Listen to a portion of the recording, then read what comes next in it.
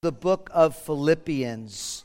Turn there with me, family. There are Bibles in the back. If you don't have the Word of God, you can take one with you. Take it home, of course, if you don't have one. And we are in the book of Philippians. We're calling our sermon series, as you know, The Gospel Joy. The book of Philippians, Gospel Joy, because true and everlasting joy in any and all circumstances is found only in the gospel. His name is Jesus. So we're in chapter 2 today. And this morning in chapter 2, we're going to see one of the most beautifully written descriptions of the humility and the deity and the majesty of Jesus, our great God and Savior. It is quite a daunting task. Actually, we could stay in this text for 6 months, and I am not kidding. But we're going to do it in one morning, at least scratch the surface. So let me read to you Philippians chapter 2, verses 1 through 11, which is our scripture text. Hear the word of God. Philippians chapter 2, verses 1 through 11. So, if there's any encouragement in Christ, any comfort from love, any participation in the Spirit, any affection and sympathy, complete my joy by being of the same mind, having the same love, being in full accord and of one mind. Do nothing from selfish ambition or conceit, but in humility count others more significant than yourself. Let each of you look not only to his own interest, but also to the interest of others. Have this mind among yourselves, which is yours in Christ Jesus, who, though he was in the form of God, did not count equality with God a thing to be grasped, but emptied himself by taking the form of a servant, being born in the likeness of men, and being found in human form. He, Jesus, humbled himself by becoming obedient to the point of death, even death on a cross. Therefore, God has highly exalted him and bestowed on him the name that is above every name, so that at the name of Jesus every knee should bow in heaven and on earth and under the earth, and every tongue confess that Jesus Christ is Lord, to the glory of God the Father. May God add a blessing to the reading of his holy word this morning. Let me quickly bring you up to speed. Our text this morning is not without context, and it's important that we understand that in chapter 1, we learned that the church of Philippi, a church that Paul had planted some about 10 years earlier, had received a monetary gift. Paul had received a monetary gift by the hand of Epaphroditus. Paul is now under house arrest because of the gospel. He's chained to a Roman soldier day in and day and night. Epaphroditus brings him this monetary gift that he needs, and that's helpful for him as he lives in this house arrest. And I'm sure that Epaphroditus brought him news about the church. And now Paul, filled with joy, is writing to them and sending this letter back with Epaphroditus to Philippi. The theme of chapter 1 is Paul's joy. It's the theme of the letter, joy, in their participation and advancement of the gospel together with Paul, this church. In part because of his suffering, which we learned, and his imprisonment has propelled them and advanced the gospel in that area. The gospel is being preached, Paul says, some out of goodwill, some with envy and strife, in order to bring distress upon Paul. But it doesn't matter to Paul. Paul's like, the gospel's being preached, and I will rejoice in that. Why? Chapter 1, verse 20, he says, I'm not going to be ashamed. With full courage now as always, Christ will be honored in my body, whether life or death. To me to live is Christ, to die is gain. So Paul's life, his meaning, his foundation in his life is loving, serving, glorifying, and enjoying fellowship and advancement of the gospel. Fellowship with Jesus and advancement of the gospel. No wonder Paul is filled with joy as Christ is being known. That's his joy. That's his life. We said last week that Paul moved from his situation to words of exhortation. Chapter 1, verse 27, he says, whether I see you or not, I'm in chains, I plan to come back, whether I see you or not, just remember this one important thing. Verse 27, let your manner of life, your citizenship, be worthy of the gospel. Paul says if we conduct ourselves worthy of the gospel, it will show up in unity. Chapter 1, verse 27 continues this way. Manner of life, citizenship, worthy of the gospel, so that when I come and see you are absent, I may hear that you are what? Standing firm in one spirit. with one mind, striving side by side for the faith of the gospel. Paul does not mean that we are to somehow live in such a way that we become worthy of the gospel, somehow earning our salvation. That's impossible. But rather, unity will happen because of the gospel, through the gospel. What Paul is going to show us today is that the motivation for living in a manner worthy of the gospel, citizens worthy of the gospel that will bring unity, is the application of the gospel. Because the application of the gospel will bring humility. And without humility, there can be no unity. Okay, so that's where we're headed. So that's where this text, chapter 2, verses 1 through 11, comes from. So we'll see it, two main headings. The first heading we'll see verses 1 through 4, is the exhortation of Paul for this unity. He wants to see unity in the church. We'll see the essentials, the essence, and the expression of unity. I'll put it up later if you don't need to write it down. And then the second main part, as we get into verse 6, verse 5 and 6 through verse 11, is the example of Christ in his humility. Okay? Exhortation for unity, example in humility. We'll see the declaration of the deity of Christ, the condescension, his leaving and coming to earth, and then the exaltation of his supremacy. So that's kind of where we're headed. Seems like a lot. We'll get through it rather quickly, and CDs are online. CDs you can get online if you want to watch it again and say, what did he say? That was too fast, so it's there for you. Okay? So, number one. So Paul is talking about unity. He understands the importance of unity in the church, particularly while there's dangers in persecution and suffering that Paul is under, as under house arrest for the preaching of the gospel. Paul will go on to talk about divisions that happen outside the church and inside the church. In chapter 3, verse 2, he says, look out for the dogs, look out for the evildoers, look out for those who mutilate the flesh. He's talking about those outside the church who would want to bring the law into the gospel. Chapter 3, verse 2. And then he talked about divisions from within. He kind of shows his hand a little bit in chapter 4, verse 2. He says this, I entreat Euodia and I entreat Syntyche to agree in the Lord. There must have been some kind of disagreement going on with these two ladies. And he says, help these women to get along, to have unity. So Paul starts chapter 2, verse 1 with this. He says, if there's any encouragement in Christ, comfort and love, participation in the Spirit, and affection and sympathy, complete my joy by having the same mind, have unity in the church. Now what you need to know here is the word if. NIV starts with if, ESV I think starts with so if. If sometimes could sound in the English, in our language, not the Greek in the original language, as if there's some uncertainty, right? So if it rains tomorrow, not sure, but if it does rain tomorrow, we won't be able to rake the leaves. That's not what it means here. In the original language, if here is, if such and such is true, I know that it is. In view of the facts is a good way to interpret that. So Paul is saying, in view of the facts of Christ, in view of that, there are things that I want to exhort you that are essential for unity.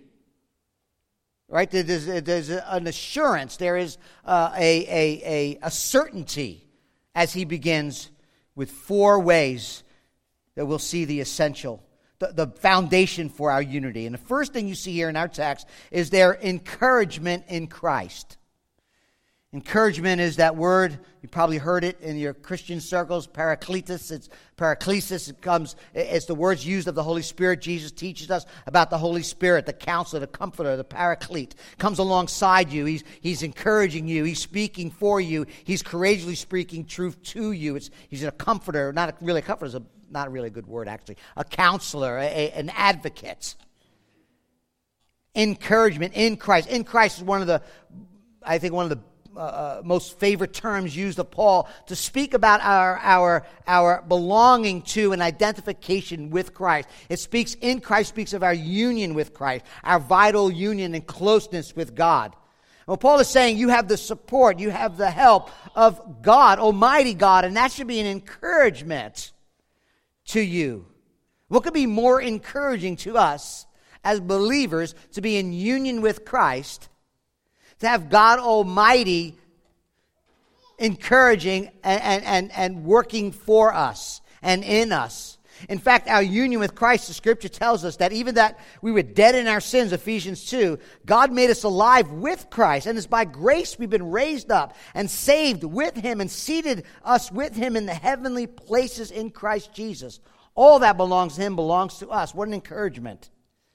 And if you notice right off the bat, unity doesn't just happen. Paul is saying it's a byproduct of the truths of the gospel, that we are in union with Christ by grace alone. It doesn't happen automatically. Unity doesn't happen automatically or effortlessly. It only happens in relation to the gospel, in union with Christ. Second, he says, any comfort from love. If you have an NIV, it says any comfort from His love, and I think that's accurate. Love produces the comfort. It's God's love in our hearts that create and generate tenderness, love in us. And Paul reminds us and them to find comfort knowing that God's eternal love is upon us. It is by God's love that we should then be motivated to live in unity with one another. Comforting in Christ, love of God. D.L. Moody said this. This is funny. He says there are two ways to be united together. One is being frozen together, and the other is being melted together. The common experience of Christ's love in the gospel should unite believers. The common love for Christ should cause them to love one another. We're united with Christ, and we realize that we are loved unconditionally, and that Christ loves me unconditionally and loves you unconditionally. We share in that love. We share in that love. In fact, the love of God is what's poured out in our hearts, the Bible says, through the power of the Spirit, the transforming work of the gospel. Jesus said, I give you a command, right? A new command, love one another as I have loved you. How do I love my brothers and sisters? As I have loved you, you must love one another. Okay? We have encouragement, comfort, love, participation in the Spirit, number 3. The word participation is that word we looked at in chapter 1, verse 5. Joint participation, common interest, active participation in the gospel, chapter 1, verse 5. Here he says it's the active participation, what? In the Holy Spirit. There's only one Spirit, one body of Christ. There can't be no factions and divisions. They have no place in the body of Christ. Paul's telling them that unity can happen through the Holy Spirit. But family, listen. Unity does not happen because God's Spirit dwells within you. Unity doesn't happen because God's Spirit dwells within you. It happens when God's Spirit controls you. Be ye filled with the Spirit continually. When we're being led by the Spirit, there can be unity.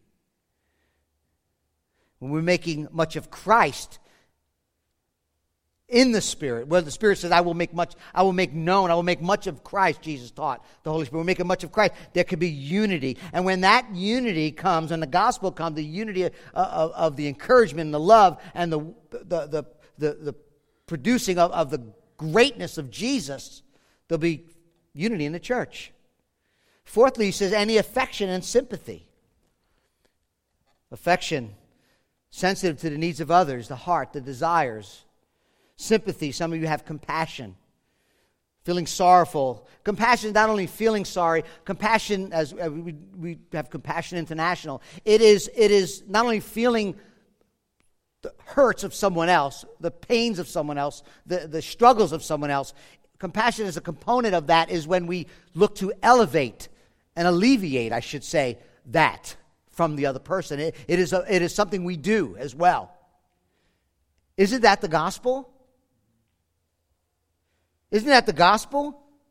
Each one of us, if we have been born again by the Spirit, we belong and we are believers of the Lord Jesus Christ. We've experienced God's affection, a heart of love toward us. We have experienced His compassion, His desire and action to alleviate our brokenness, our separation, our sinfulness. We deserved hell, yet He dies for us. The Lord Jesus died in our place and for our sins. You and I know the great mercy of God, the divine compassion and mercy of God that comes from Jesus Christ himself in our salvation. And he says you have to pass that along to one another. The essentials for our unity is the fact that we are in Christ. We are loved by Christ. We have the Holy Spirit pointing us to Christ. We receive mercy through Christ and our salvation. That's the essentials, the ground. And now look at the essence of our unity in verse 2. Complete my joy. What does it look like? Complete my joy by being of the same mind, having the same love, being in full accord and of one mind. Now, there are three separate things we're looking at. Essentials, essence, and expression. Three subpoints, but there's only one imperative. There's only one command. You know what that command is? Complete my joy. Paul says, complete my joy and be in unity together. Now, don't answer this out loud, but let me ask you all a question. If you were in jail, what would bring you great joy? Freedom. Maybe a good meal. I don't know, a visit now and again. Not Paul. He said his joy would be complete if the church was living and fulfilling his expectations of love and unity with one another. That's what I want to hear. I love how he weaves in again this theme of joy. He says, listen, the essence of it is, number one, like-mindedness. Be of the same mind. It involves the intellect, the will, the emotion. It affects our attitude toward one another. This kind of harmony is like a piano. If you have 100 pianos all tuned by the same tuning fork, they're automatically tuned to each other, not by each other, but by another standard. The fork, the tuning fork. So when we live in harmony by having our minds not tuned by our own thinking, our own wants, our own desires, but by the mind of Christ, the compassion of Christ, the mercy of Christ, the love of Christ, we'll have unity. We'll have servanthood in the church. Number one, like-minded. Look what it says again. Number two, having the same mind, having the same love. I think Paul's picking up on what he already said. Christ's love comforts us. Christ's love will flow through us. Now, Paul is not talking about uniformity. Paul is talking about unity. There's a difference. Unity is a matter of the heart. It comes from within. Unity. Uniformity is pressure from the outside. It's agreeing without love. We all do not have the same ideas and the same gifts and abilities, but we can all express the love of Christ to each other. We can all agree in the unity of the gospel and the glory of God. Same mind, same love, being in full accord and of one mind. I think the NIV says being one in spirit and purpose. There's a oneness, a conviction, a motivation united in one purpose, working together toward the same purpose. Have you ever seen like mountain climbers? Like I'll never climb a mountain like hanging there. You ever see them? I mean, it's just, to me, that is just crazy. But they love it. And they're linking chains on one another as they're going up together. And there's a rope. So if one falls, they won't fall to their death. They're being caught. And they're working together up the side of the mountain so they can get to the top and say, we made it, whatever. But that's what they want to do. What a picture of the very essence of the unity of the church. Each one bound together in the gospel by the Lord, by His Spirit, working together as we walk with God. One purpose, to further the gospel, to bring glory to God. The essentials of our unity, the foundation. The essence of our unity, what does that look like? What is the essence? And now, I think what flows from that, if you have the essentials down, you have the essence down, now you have the expression. How do we live life out in unity? He starts in verse 3 with the negative. Do nothing from selfish ambition or conceit. Selfish ambition, that ugly self-promotion, that attitude of prominence, a competitive spirit. When you feel like you got to win every single argument each and every time.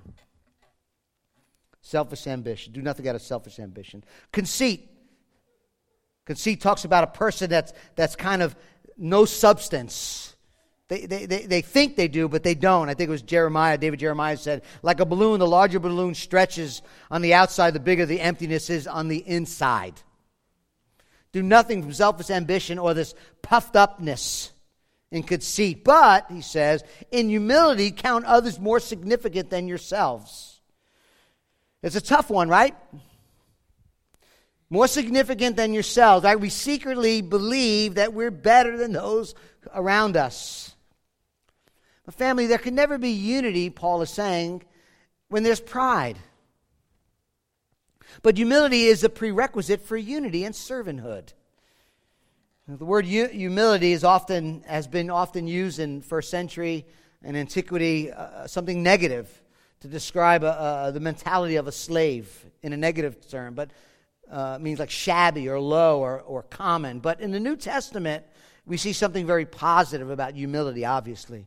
Dr. Neil Anderson says humility is confidence properly placed. Confidence properly placed.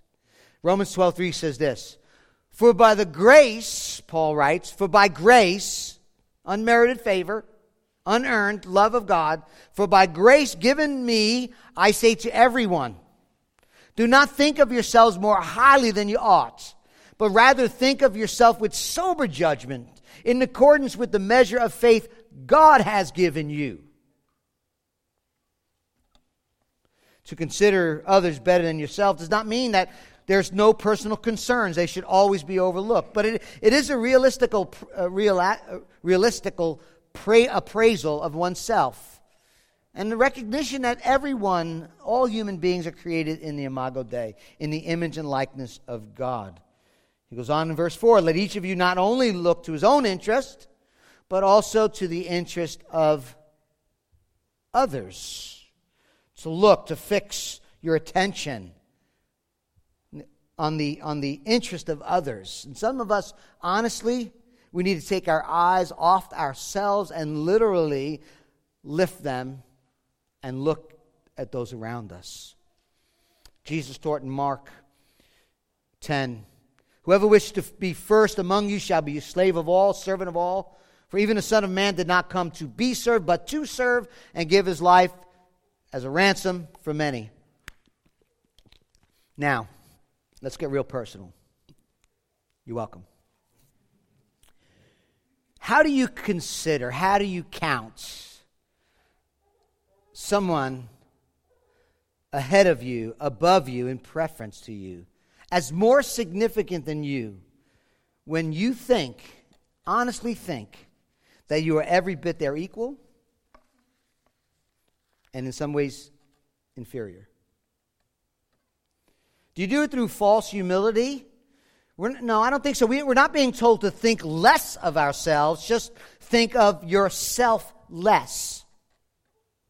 Paul's not asking us to deny our giftedness, our abilities, our talents, and our capacities. Yet we're called to count others as more significant than yourselves. But if we're honest, there are times that we may know more.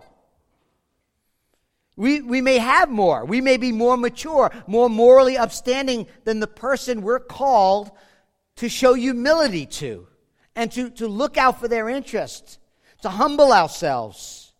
We're called to count others more significant. But I'm smarter. I work hard. I'm more resourceful. I'm more of a decent person than they are. But what are we doing when we do that? We're measuring ourselves against our strengths and the weaknesses of our brothers and sisters. But what the Apostle Paul is getting ready to show us as he continues down this text is that we are to consider Christ. Guess what? He's smarter than you. He works harder than you. He has more than you. He's better than you. In fact, he is perfect in every way. And yet he has humbled himself for you, for me. Listen, no matter how humble you are, no matter how much you consider others more significant than yourself, even if someone is beneath you in some ways, you will never, ever humbly serve someone lower than yourself, in contrast to Christ humbling himself in serving you, serving me, and stooping as low as he went as our Savior. That's what he's getting ready to say. You will never, and I will never be equal with him. You will never surpass Christ. You will never approach how far he was and humbled himself for you and for me. Ever. Paul says the very first thing in unity, the very first thing in counting one another as more significant than ourselves is looking to who Jesus is and what Jesus has done in the gospel. Gauge yourself against his greatness, and that will show you the smallness of our greatness. And you'll be ready to live humbly and in unity. The gospel, Paul will write, as we continue in verse 5 and 6, the gospel is our example. The coming of Jesus is our example to live humbly and in unity. That's the point. Now, let me just say this really clear. We have to first recognize, listen, we have to first be clear. The gospel has, but before the gospel can become our example for life, before the gospel can become our example in life, it must first become the experience for life. Okay? Before the gospel becomes our example, it has to first be our life. Okay? We must recognize that we are dead in our sins, that we are without hope, and that we are completely unable to have life, eternal life on our own. That's the gospel. The gospel is our example, yes, but the gospel, first and foremost, must be our life itself. In the atoning work, the glorious resurrection of Jesus, when that becomes our reality, our life, then we could bring the application of the gospel, the example of the gospel, into proper focus. So what we don't want to say is the gospel, all that Jesus accomplished, the only thing he did was give us an example. That's what we don't want to say. What we want to say is the gospel is the work of the perfect life, atoning death, wrath-absorbing sacrifice of Jesus. And when that becomes our life, then we can take the application of that and live our life pressing into the gospel. When Paul confronted Peter about his racism, he told him he was not walking in truth, in step in truth of the gospel. When the Holy Spirit reveals sin in our lives, we are to use the gospel, apply the gospel to our hearts. If we're struggling with forgiveness, we apply the gospel of forgiveness to our lives. We're struggling with selfishness, a lack of generosity, we apply the gospel. We're struggling with our relationship in our homes, we apply the gospel. So there is an application, an example of it, but first is a resting in the truth of what Christ has done. So let me quote one thing and then we'll move on. Dr. Tim Keller, you've heard me quote this before. I just love this quote. He said this: we never get beyond the gospel to something more advanced. The gospel, the good news of Jesus, his perfect life, his death, his burial, his resurrection, is not the first step in a stairway of truths. Rather, it is more like the hub in a wheel of truth. The gospel is not just the ABCs, but the A to Z of Christianity. It is the solution to each problem, the key to each closed door, the power through every barrier. The main problem in the Christian life, then, is that we have not thought out the deep implications of the gospel. We have not used the gospel in and on all parts of our life, end quote. That's what Paul's getting ready to do. Paul's going to show us what Christ is, what Christ has done, and say, use that as an example of what he's done for you to live in unity and in humility. Verses 5 through 11. We see the humility of Christ as the gospel, as our example. And he starts in verse 5. Have this mind among yourselves, which is yours in Christ Jesus. You want to walk worthy of the gospel. We want to be citizens of the gospel, worthy of the gospel in unity. Have this mind among yourselves, which is yours in Christ Jesus. Have this attitude, have this humble servanthood of Christ. It's the only means of unity, as the Bible teaches. The way up is the way down. The way to glorification is the way of humiliation. The Lord himself tells us to humble ourselves that he will in due season exalt us. Paul says, have this mind among yourself, which is in Christ. He's commending this attitude of humility and understanding and unity, as we will see in the gospel. And he exhorts them to pursue Jesus, to pursue what Jesus has done to stimulate humility and unity among the congregation. And Paul exhorts them to do so. So, how do we do that? I mean, number one, Paul begins to show them about what a humble servant looks like and how to get unity by starting where none of us will ever be. The declaration of his deity, verse 6. Who, though he was in the form of God, did not count equality with God a thing to be grasped. We push to be on top. Jesus starts on top and pushes to the bottom. He started a place we could not fathom. Begins where he alone begins as God. In fact, the phrase, who though he was, NIV, the word being, who being. That word means the very essence of a person, something that cannot be changed. It is a Greek participle in the present tense, and it's declaring his eternity in his being. Literally, it means to exist originally. And what Paul is saying right here off the jump is that Lord Jesus Christ existed from everlasting to everlasting in the form of God, who through his being. Now the word form, look at verse 6, was in the form of God. That word form is the word morphe. It's important to understand that because the word morphe does not first form. We think of form, we see something in form, a form of something. But in the Greek language, it does not refer to a shape of something, but the outward expression of something that was intrinsically inside, the intrinsic nature.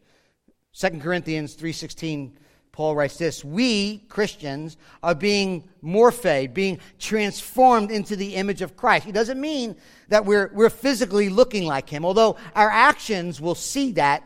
Hopefully we'll see us living more like Jesus. But he's talking about is the conformity inwardly. Internally, the attributes and characteristics of Christ lived out in us. Let me explain it with an illustration. Some of you like the Olympics. I don't know if you do, but if you watch the Olympics and you watch the gold medal winner of figure skating, you would say that person, the girl or the man, had excellent form. You probably wouldn't be talking about their body. What you would be talking about is how the outward expression that they gave in their figure skating was excellent because of their inward ability to skate. You understand that? Their form was magnificent. What Paul is saying here, though he was in the form of God, and when he says that, when he's in the form of God, he's speaking of Jesus' pre-existence and divine nature. Hebrews chapter 1, verse 3. Jesus is the radiance of the glory of God and the exact imprint of his nature. He's not just a reflector of God's glory. He is the one who radiates the glory of God, shining forth his infinite glory with the Father. The very existence of Christ was God in his nature, and in the expression of his nature, he is fully God. He continues. Did not count equality with God a thing to be grasped. See that? Though in the form of God, nature of God, did not count equality with God a thing to be grasped. The word grasp could mean two different things. Theologians are not really sure exactly, but both of them are true, so that's good. The first meaning could mean that Jesus did not seize, did not snatch, did not hold on to, clutch to his deity. As you know, Lucifer, as you know the story of Isaiah, he said, I want to be like the Most High God, this cherubim, this angel. I want to be like God. I want to be equal with God. He tried to snatch it and seize it, and God kicked him out of heaven for it. Jesus didn't need to do that, for his quality with God was not something he needed to seize, he needed to grasp. It was his legitimately by nature as God. The second meaning could, and I lean this way, could mean that the equality with God was not something to be grasped or clung to. He possessed equality with God, but what he gave up and what he released was the expression of it. I think that's a better understanding. So that even though Christ already existed as God, in essence and substance, equal with God, he resolved not to cling to the expression of his deity. MacArthur writes this: though Christ had all the rights, privileges, and honor of deity, which he was worthy of and could never be disqualified from, his attitude was not to cling to those things or his position, but to be willing to give them up for a season. End quote. Now, I don't want you to miss this. Very important. It was not the possession of his deity that was released from his grasp, but the expression of his deity. The idea is that he did not hold to his equality with God as something to use for his own advantage. I mean, think of the text. Remember chapter 2, verse 3 and 4. Not being selfish, in humility, count others more significant than yourself, looking out not only for your interest, but to the interest of others. The deity and humility of the pre-incarnate Christ, who existed from eternity past, God himself, who would, rather than viewing his equality with God as something to keep, he saw it as a qualifying him for his humble condescension to earth to save his people. How did he do that? How did his eternal nature not change, but the expression of it changed? Look at the next text. The condescension of his humility. He emptied himself and became a man. Verse 7, but he emptied himself. And the million-dollar question, we'll spend a little bit of time. We could spend 40 years. More ink has been spilt on this, I think, than anything else. What did he empty himself of? We know he didn't empty himself of his deity. A God who is not God at all. Anyone who could empty himself of their deity is not deity. So we know that's not true. But what does the Scripture teach us? We have to be careful. But there's a couple of things we can say, what he emptied himself. We know he emptied himself of his heavenly glory. We know that from John 17. Jesus says, I glorified you on earth. I accomplished the work you gave me to do. Now, Father, glorify me in your presence with the glory that I had with you before the world existed.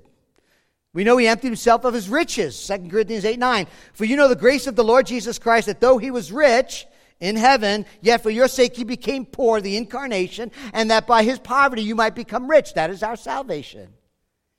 We know he gave up some independent use or exercise of his will and authority. Jesus said, I come not to do my will, but the Father who sent me. I only hear and do what I hear and do what the Father tells me to do. I came not to do my will. What did he say in the garden? Not my will, but thine be done. He gave us some of his omniscience. Talking about the second coming of Christ, Jesus himself said that day or the hour no one knows. Not even Harold Camping. He might know now. He's not with us anymore. But anyway, not even the angels of heaven, nor the Son, but the Father only. I think the best interpretation I could find, without getting too squirrely, is Christ's self-emptying was a veiling of his pre-incarnate glory that he had with the Father, and a willful surrendering of some independent use or exercise of his will, of his authority. I could call angels, and his attributes. That's the best we can do. But I think if we stay here in the text, the key to understanding what happened and what he emptied himself of is understanding that he took on something and became something he wasn't. Verse 7. Took on something and became something he wasn't. Verse 7. Look at the word taking. He emptied himself by taking the form of a servant. The word taking is not exchanging, but an addition. He did not cease to be God, but the self-emptying permitted the addition of his humanity to his eternal existence. He took on humanity. He did not leave off his deity. If I was the greatest boxer in the world and I had to tie one hand behind my back to go into my next bout, I would still be the greatest fighter in the world, but I would be limited because I only got one arm. God self-limited himself when he took on humanity. And the condescension continues. Look at the phrase. He became the form of a servant. So he took on the form of a servant. He took on humanity. He took on the form of a servant. That's that word morphe again. Jesus did not just serve. He actually had the attitude and characteristics and attributes of a slave. Totally submissive to the Father. Gladly, willingly submissive to the Father. He became the ultimate expression of humility and service to others. He became the slave of God to the point of serving our needs and the Father's ultimate will. And he did that by becoming a man. Look again at the text. Being found, in the form, morphe, intrinsic, servanthood, inwardly, showing himself outwardly, being born, though, in the likeness of men and being found in human form. Now, that word form is not morphe. Interesting. Paul switches. Now he's talking about the outward appearance of Jesus. So that Jesus, when he came, he is fully human. Schema is the Greek word. That when you see him, the form, the outward appearance, he looked and he was a human, fully God, and fully me. Grew up like all other kids, was born like all other kids, yes, to a virgin girl, but he came the natural way. He was hungry, he was tired, he learned, he grew. He was thirsty, he was angry, he learned to trade, worked for a living, fully human, without sin, and fully divine. That's the mystery of the incarnation. He left his glory, became a servant, became like one of us. And he's not even done. There's still more of stepping down. Verse 8, being found in human form, he humbled himself by becoming obedient to the point of death, even death on a cross. Do you see? He voluntarily steps down from the very presence of God in heavenly glory, in all his riches, to die for you and me. He died the most dreadful deaths, the cruelest and most shameful way a man could die in that day. And Paul says that the demonstration of his humility is the becoming obedient to death, even death, a vile death of crucifixion. That's as low as it goes. It is as high as it goes, and it is low as it goes. Roman law, Roman citizens were not allowed to be crucified. Jews believed the person being crucified died as a curse who's being hung on a tree. Galatians 3 tells us that Jesus bore our curse when he died on that tree. And here is Jesus, the pre-existent one, the Lord of glory, dying on the cross for sinners, enduring physical agony of the cross, the abandonment, the shame. He received the wrath of God in our place for our sins, demonstrating clearly his humility, stepping down from his rightful place of glory and voluntarily laying down his life. What a God and what a Savior. And look what happens next. The exaltation. Declaration of his deity, the condescension of his humility, and the exaltation of his supremacy. The sovereign Lord becomes a servant. The sovereign becomes a servant and was submissive in order that he may be our sacrifice. And was exalted to the highest place again, this time, family, as the God-man. The exaltation of his lordship, at least threefold here in our text, and we're going to wrap it up. Number one, he is the reigning Lord. Look at verse 9.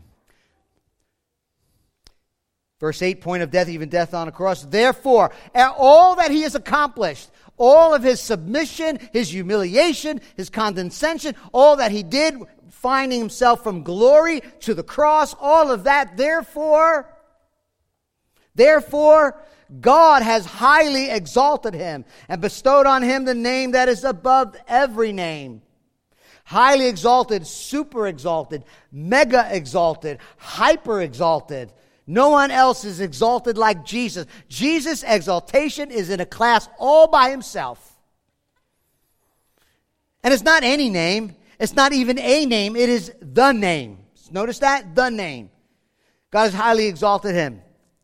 Bestowed on him the name. Now, the name that they're talking about is not Jesus.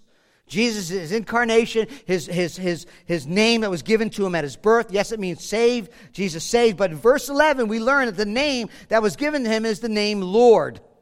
And that's very important. Because in Isaiah, and we're going to be doing Isaiah come this winter, in Isaiah chapter 42, under the inspiration of the Holy Spirit, Isaiah writes this. In the Old Testament, before the coming of Christ, Isaiah writes this about God. Yahweh, Elohim, God Almighty of the Old Testament. He writes this: I am the Lord, chapter 42, verse 8. I am the Lord, Yahweh. That is my name. My glory I give to no other.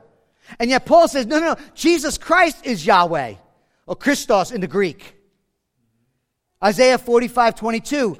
Isaiah says this, Old Testament. Turn to me, God is saying, and be saved, all the ends of the earth. For I am God, there is no other. To me every knee will bow, and every tongue shall swear allegiance. Sound familiar? I mean, you can't miss the connection. Jesus is Yahweh. That's the name above all names. He is what Isaiah said about in chapter 42 and 45. Now, it's not like Jesus wasn't Lord or the Messiah before his death, burial, and resurrection, as John Piper says. John Piper says this, but he had not fulfilled the mission of the Messiah yet, until he died and rose for our sins. And therefore, before his death and resurrection, the lordship of Christ over the world had not been brought to full actuality. In order to be acclaimed Messiah and Lord, the Son of God had to come, defeat the enemy, lead his people out of bondage, and triumph over sin, Satan, and death. He did it on Good Friday and Easter. The name, he writes, is above every name. Therefore, is Lord, victorious over his enemies, the Lord who has purchased people from every tribe, tongue, and nation. End quote. He was always God, but now he's exalted as the God-man, the man Jesus Christ, who, as very God, voluntarily veiled his glory, now has placed upon his shoulders all the majesty, all the dignity, and all the glory of deity itself. He is the reigning Lord, but he's also the ruling Lord, verse 10. So that at the name of Jesus, every knee shall bow, in heaven and on earth and under the earth. Those in heaven will hit the ground before his glory. Angels and believers that have gone before us, those on earth will bow their knee to Jesus. That includes skeptics, agnostics, atheists, those who mock him, and those under the earth, listen, who reject him, Satan, his demons, unbelievers, will bow their knee. Don't think for a moment that people in hell don't know that Jesus Christ is Lord. He's Lord of hell. He's Lord of the universe. And within the everlasting torment and suffering that they are going under because of their rejection of Christ, the one who paid the penalty for their sins, they reject that. They're dying for the punishment of their sins. There's an affirmation of lordship in hell. The reigning Lord, ruling Lord, and finally the radiant Lord. Some may say, you know what, Isaiah 45 makes it clear there's only one God, one Savior, one Lord, one glory, and therefore God must be very angry or that's blasphemy. No, it's the Trinity. In many ways, the Trinity is a mystery, but we know from the Scriptures that the Son is glorified when the Father is glorified. Perfect glory to the Son is perfect glory to the Father. Jesus said himself in John 17 again, I've glorified you on earth, now glorify me with the glory we had from the very beginning. From the very beginning. Before the world existed. Finite, not finite glory, but infinite glory. That's the mystery of the Trinity. That God is glorified when the Son is glorified. That God is glorified when His Son is exalted. God is exalted in what He accomplished in the gospel. There's no competition, no blasphemy, no rivalry, only glory, delight, and honor. God is glorified in all that the Son is glorified in. And when God is glorified, the Son is lifted up, the Son is exalted, and God gets the glory. Jesus said this, now is the Son of Man glorified, and God is glorified in him. Family, it's just inseparable. It's inseparable. The glory of the Son, the glory of the Father. So the profession of his name is Lord, and the purpose of his exaltation is the glory of God. The display of the infinite beauty, the incalculable worth of God. When you say Jesus is Lord, you're exalting, glorifying God. That's the gospel. That's the gospel, the humiliation, exaltation of Christ, bowing your knee and confessing him as Lord and Savior. Now, as the band comes up, let me just give this last exhortation to you. If you're here this morning, better to confess it now. Better to confess it now than go on and confessing it in heaven, confessing it now, confessing it in glory for eternity. Jesus Christ is Lord with joy and hope and love, rather than confessing it eternally in bitterness and remorse forever in hell. It's much better now to bow willingly where there's still time. It's not too late. Confess Him, love Him, worship Him. He voluntarily humbled Himself so that you can have life. And you today have given an option to do it today. To do it today. Humbly acknowledging Jesus as Lord. That's how you live worthy of the gospel. That's how you live in unity. That's how you live in unity. By worshiping and bowing your knee to the one who left a place we'll never understand. That's how you look out for the interest of others. You look at the one who left a place we could never understand to the lowest place that we could never understand. And you see that in the gospel. And you can have love and unity in the church. Amen?